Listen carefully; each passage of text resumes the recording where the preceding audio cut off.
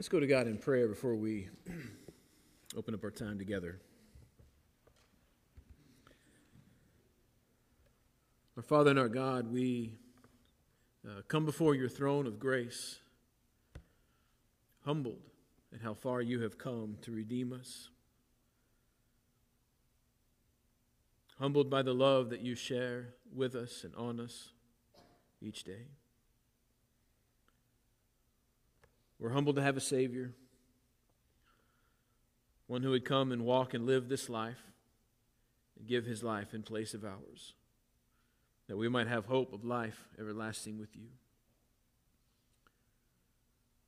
We pray for these next few moments as we open your word, that you would speak into our lives, that your Spirit would be present, that you would change and mold and shape us.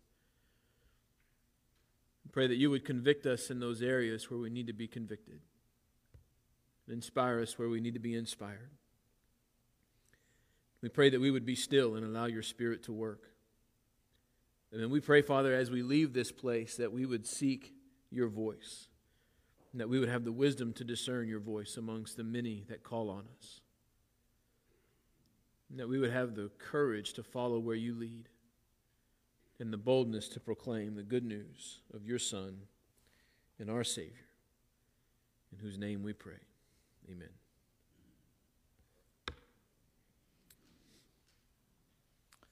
If you love something, set it free. And if it doesn't come back, it wasn't meant to be. Words to live by, until they aren't words to live by, right?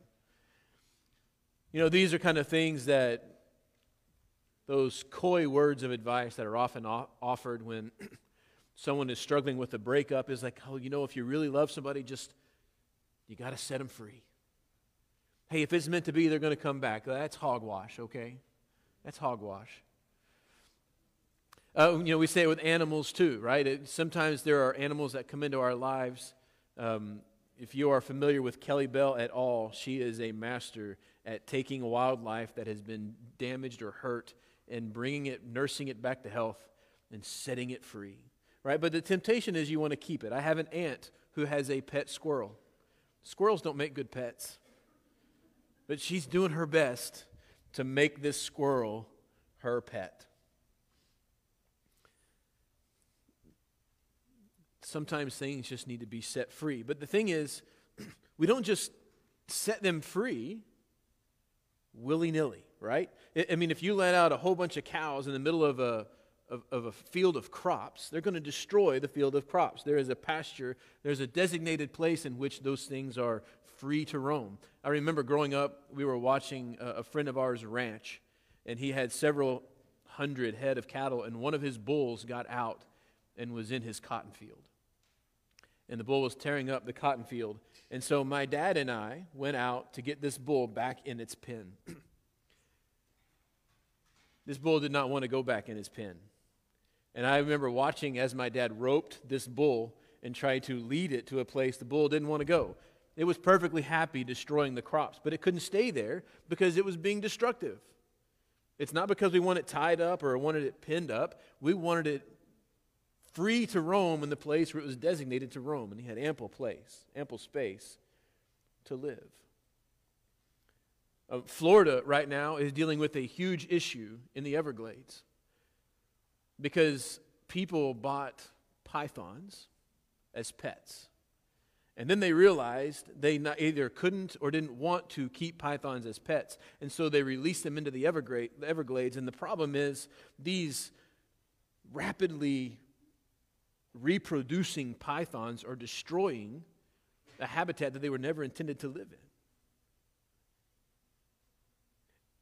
And so while we recognize that, yes, sometimes we need to be freedom, we set some boundaries along. We set things free in places where it is appropriate. We set things free in places where it can function properly. And there's some guidelines and there are some boundaries even to what our idea of freedom is. Proverbs chapter 29 and verse 19 says, where there is no prophetic vision, the people cast off restraint. Right? Think about that for a moment. Sometimes we get so wrapped up in our mission as the church that we fail to realize the importance of having prophetic vision as we move forward. And vision really is the aspect of who we are as the church that guides the mission that we've been given by our God. That we just don't understand that there is this one big thing that we're called to lead, and we just turn everybody loose out in the world, and we've got no direction or no sense. Vision brings that mission and narrows it, and especially when we're talking about prophetic vision that looks forward and says, who is God calling us to be in our homes, in our jobs, in our schools, in our families? Like we know the great mission of God, but what does our vision bring us? What direction is He calling us to do in a very specific way as we encounter His mission?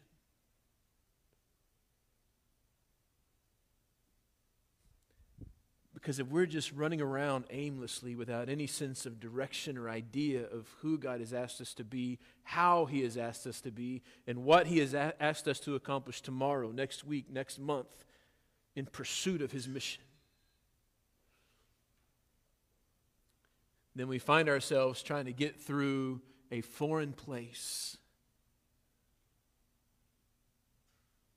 with no idea where we're going and no idea how to get there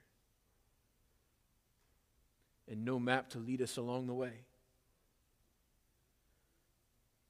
We have to have vision. We have a tendency to flounder without clear vision.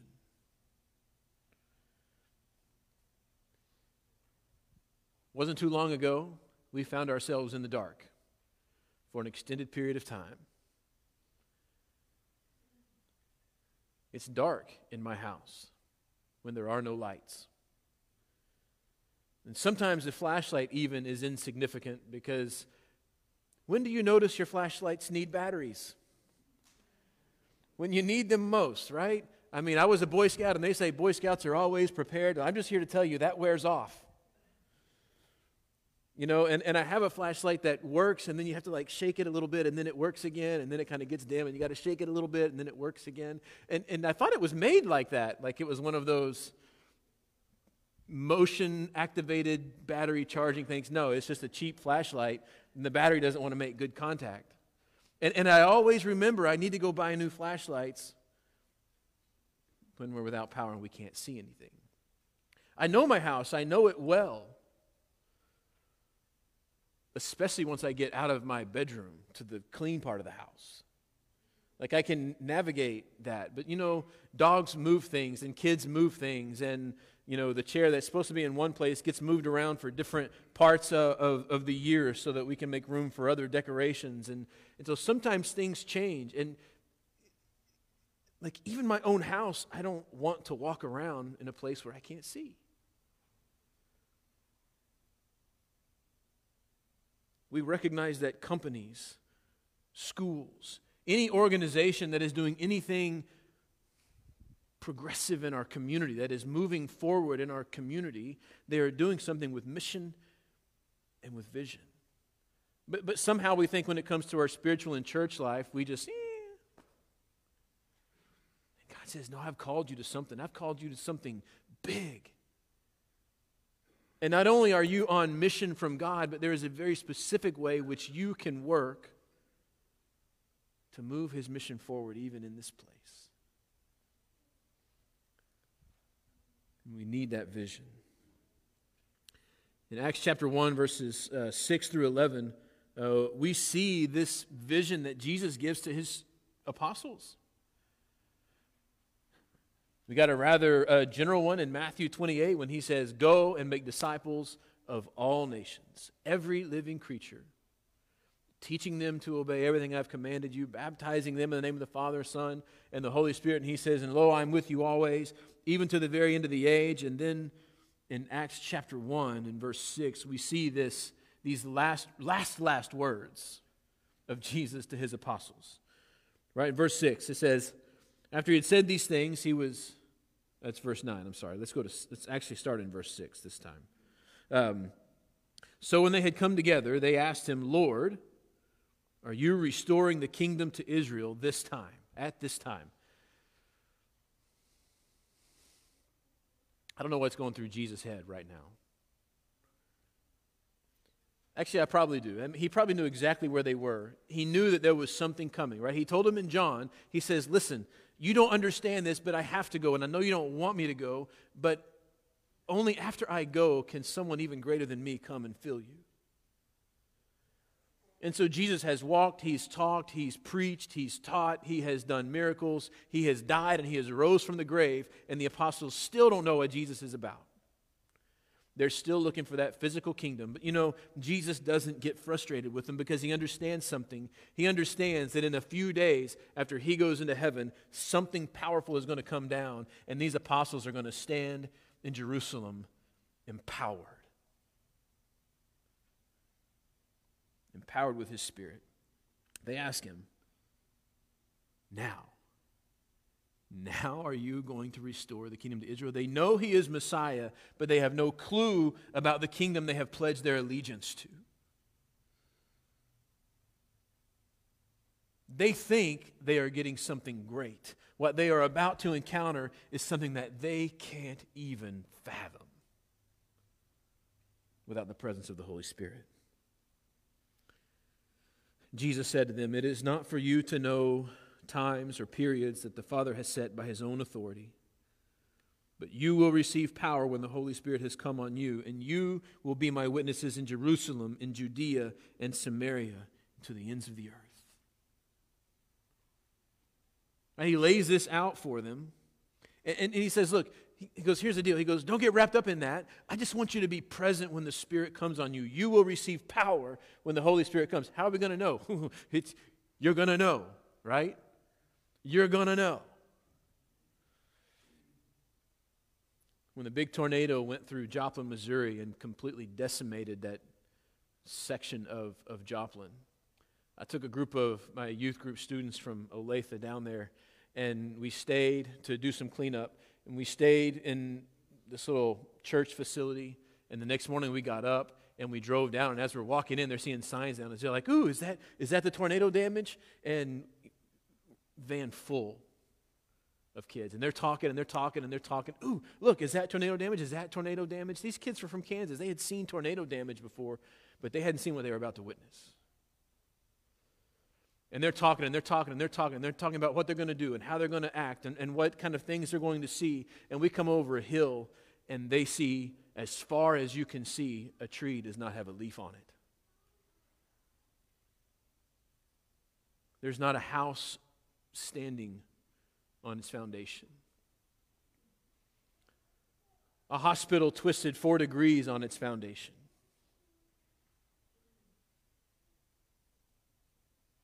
And a van full of teenagers that were once rowdy got silent in a moment. Because they had seen tornadoes, but they hadn't seen anything like what they were witnessing in this moment.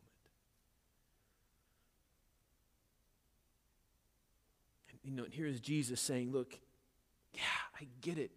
Just shh. When the time comes, you will know. But how are we going to know, Jesus? Like, trust me. You will know, and you won't be able to deny it. Like, if Jesus had said, trust me, you're going to be speaking in language you've never studied before. You're going to be the one that's laying your hands and healing people. You're going to make the blind see and the lame walk. And you're going to do all these things. I don't know how they would have responded to that. And Jesus just says, look, it's not for you to know, but I promise you when the Spirit comes, you will receive power. And from that moment on, you will be my witnesses right here in Jerusalem, and you will go to Judea, and you will go to Samaria, and then you 12 will go and you will take the message of my death, burial, and resurrection to the ends of the earth. You will be my witnesses. And after he had said this, he was taken up as they were watching. Verse 9. And the cloud took him out of their sight. And while he was going, they were gazing into heaven. And suddenly 2 men in white clothes stood by them. And they said, Men of Galilee, why do you stand looking up into heaven? This same Jesus who has been taken from you will come in the same way that you've seen him go.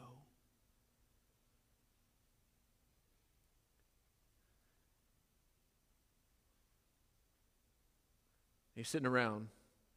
They've just heard this, and they said, all right, he's gearing us up, and we're ready to go. And then he starts going up.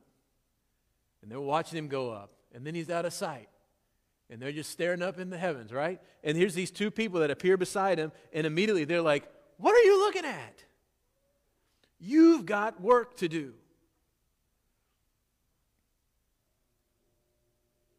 Why are you staring into heaven? You have things to do and to prepare for, because when he comes back, he's going to come back in the same way that he came. And now, in the meantime, you need to get ready to do the work that he is going to lay at your feet.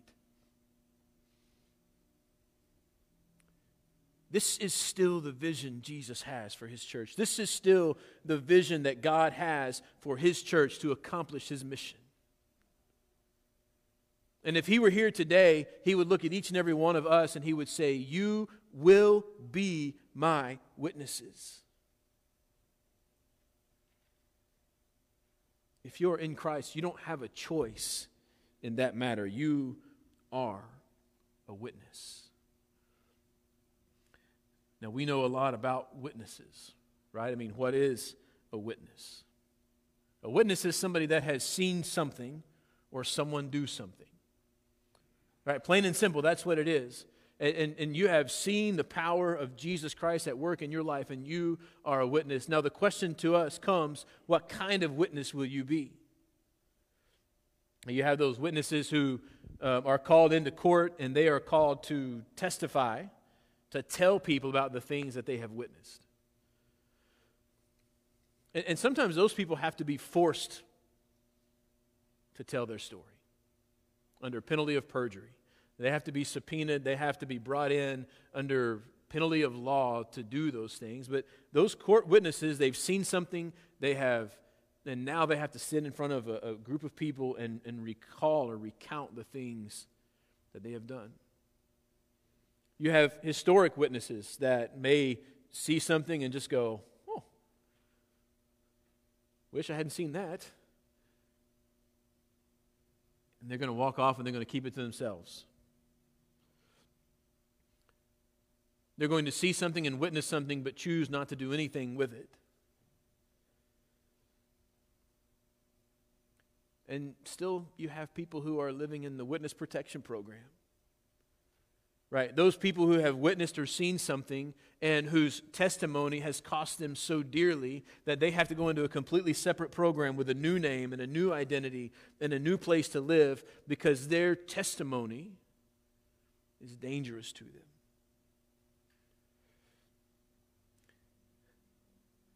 And so we are witnesses. Jesus doesn't say, hey, if you want to, you can choose to be a witness. Like, no, he goes, you've already witnessed the things that Jesus does. You've already witnessed the power of Christ. You have already witnessed the power of the kingdom of God. You have witnessed all these things. You are a witness. And he goes, but here's the thing. You are going to go and you're going to proclaim. And it might cost you some things. You can look at the life of the apostles and the lives that they led, the way that they died, the things that their testimony cost them. Their proclamation of the gospel was expensive.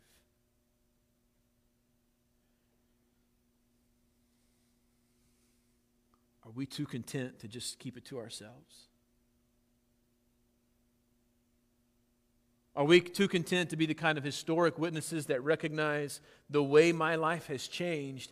And I'm gonna tell my kids and my friends, but there's too much on the line. There's too much at risk to do this anywhere else. How are your subsequent actions helping to define what it means to be a witness to the gospel of Jesus Christ?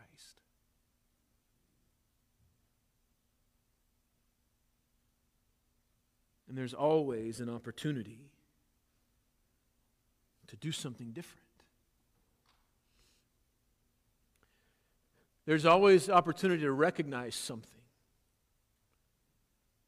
That is that we are a people on mission from God.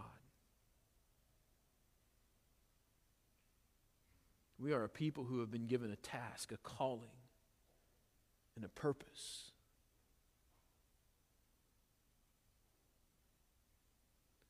But the mission of God doesn't start in some faraway country. It's important to do those things. It's important to evangelize lost people.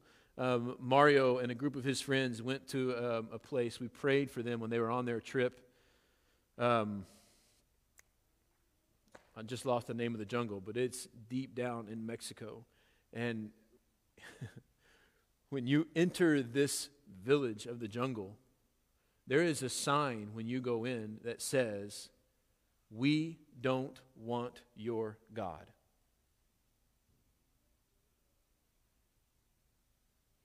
You know what they did?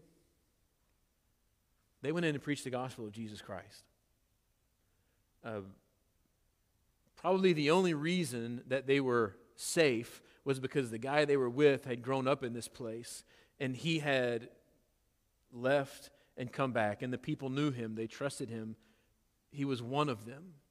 He spoke their language. He understood their customs. He wasn't a foreigner. He was family, and he was coming in to teach and proclaim them about the gospel of Jesus. And he is probably the only man qualified to do that. And because they were with him, they were allowed to come in. And there's a small little church there doing good work in a dangerous place. It's important to go to places like that, but that's not where the mission of God begins. It's important for us to see and to support works that are going on around our own country, and we see the good work that is being done, but that is not where the mission of God begins. The mission of God begins with you. It begins in your own heart. It begins in your own home. It begins in your own school. It begins in your own neighborhood. It begins in your own workplace. We lament in churches today over why our children are leaving the church. And that is the question that is plaguing church leaders today. As we are seeing numbers shrinking, we're seeing children raised in the church and going off and choosing different paths. And we say, why is that? It has nothing to do with the things that we are trying to capture them. They're not begging for our entertainment. They are begging to see an authentic faith.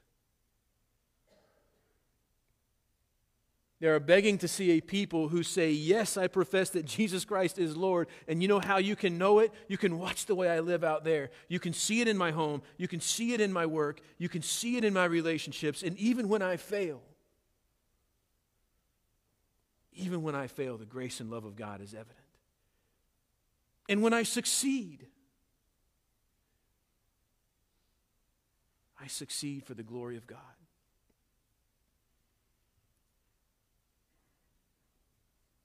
Our community is desperate for the word that the gospel has to proclaim, and that is, come to me, all you who are weary and burdened, and I will give you rest.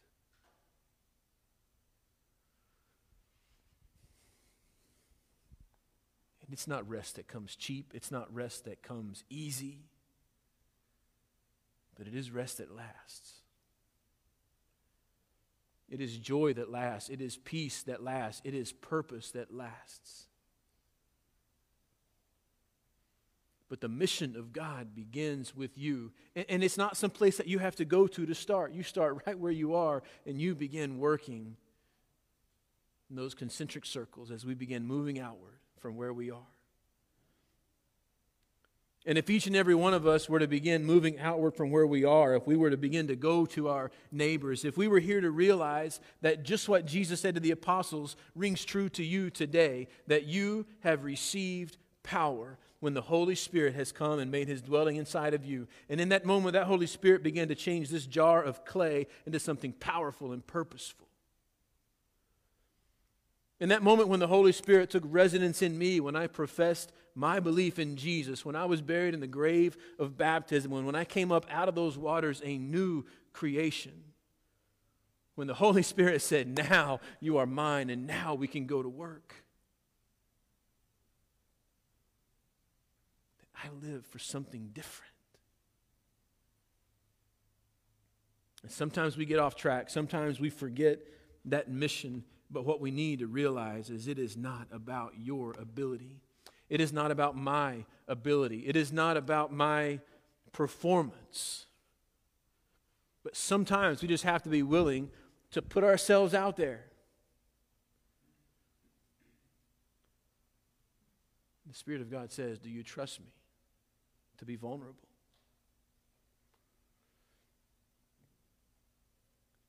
We're not good at that. Right? I mean, we do everything in our power to know the answer to the question we're going to ask before we ask it.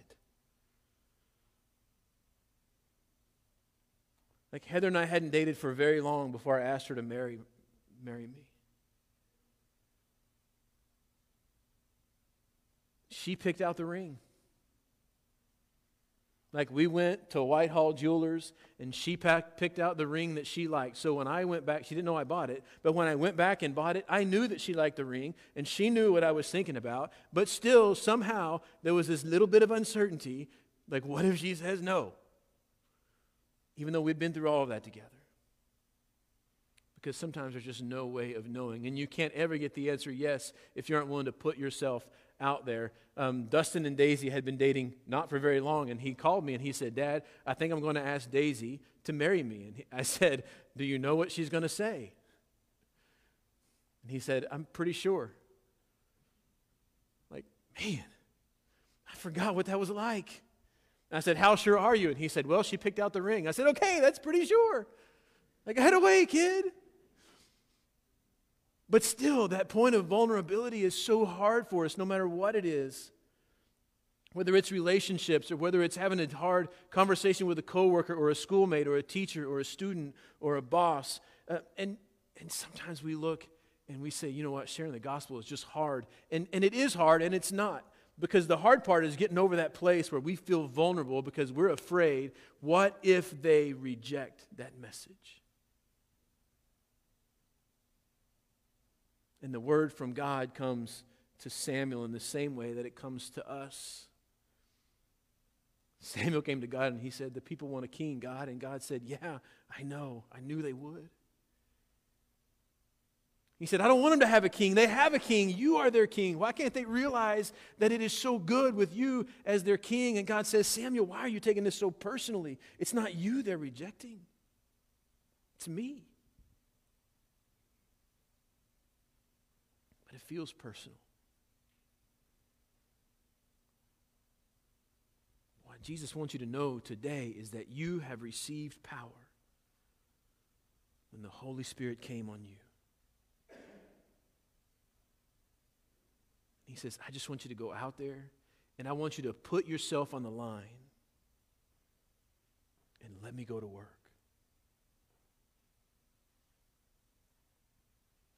Will we be willing to have the kind of heart for the house of God that we would put it all on the line for Him? That's the call. Will you answer it?